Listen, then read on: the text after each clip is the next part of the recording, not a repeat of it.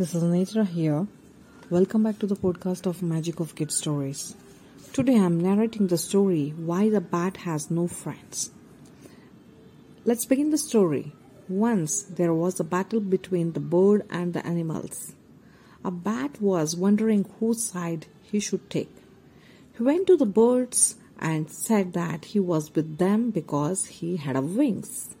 But the animals defeated the birds. After the battle, the bat joined the animals who were celebrating their victory. The animals asked, "What are you doing here?" The next day, there was another battle. This time, the bird attacked the animals with their beak and defeated them. Now the cunning bat joined the birds and said, "I have wings, so I am a bird."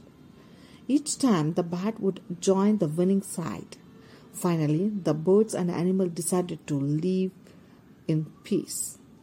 When a chief of both sides came to know what the bat had done, they punished him. He was told that now he could fly only at night.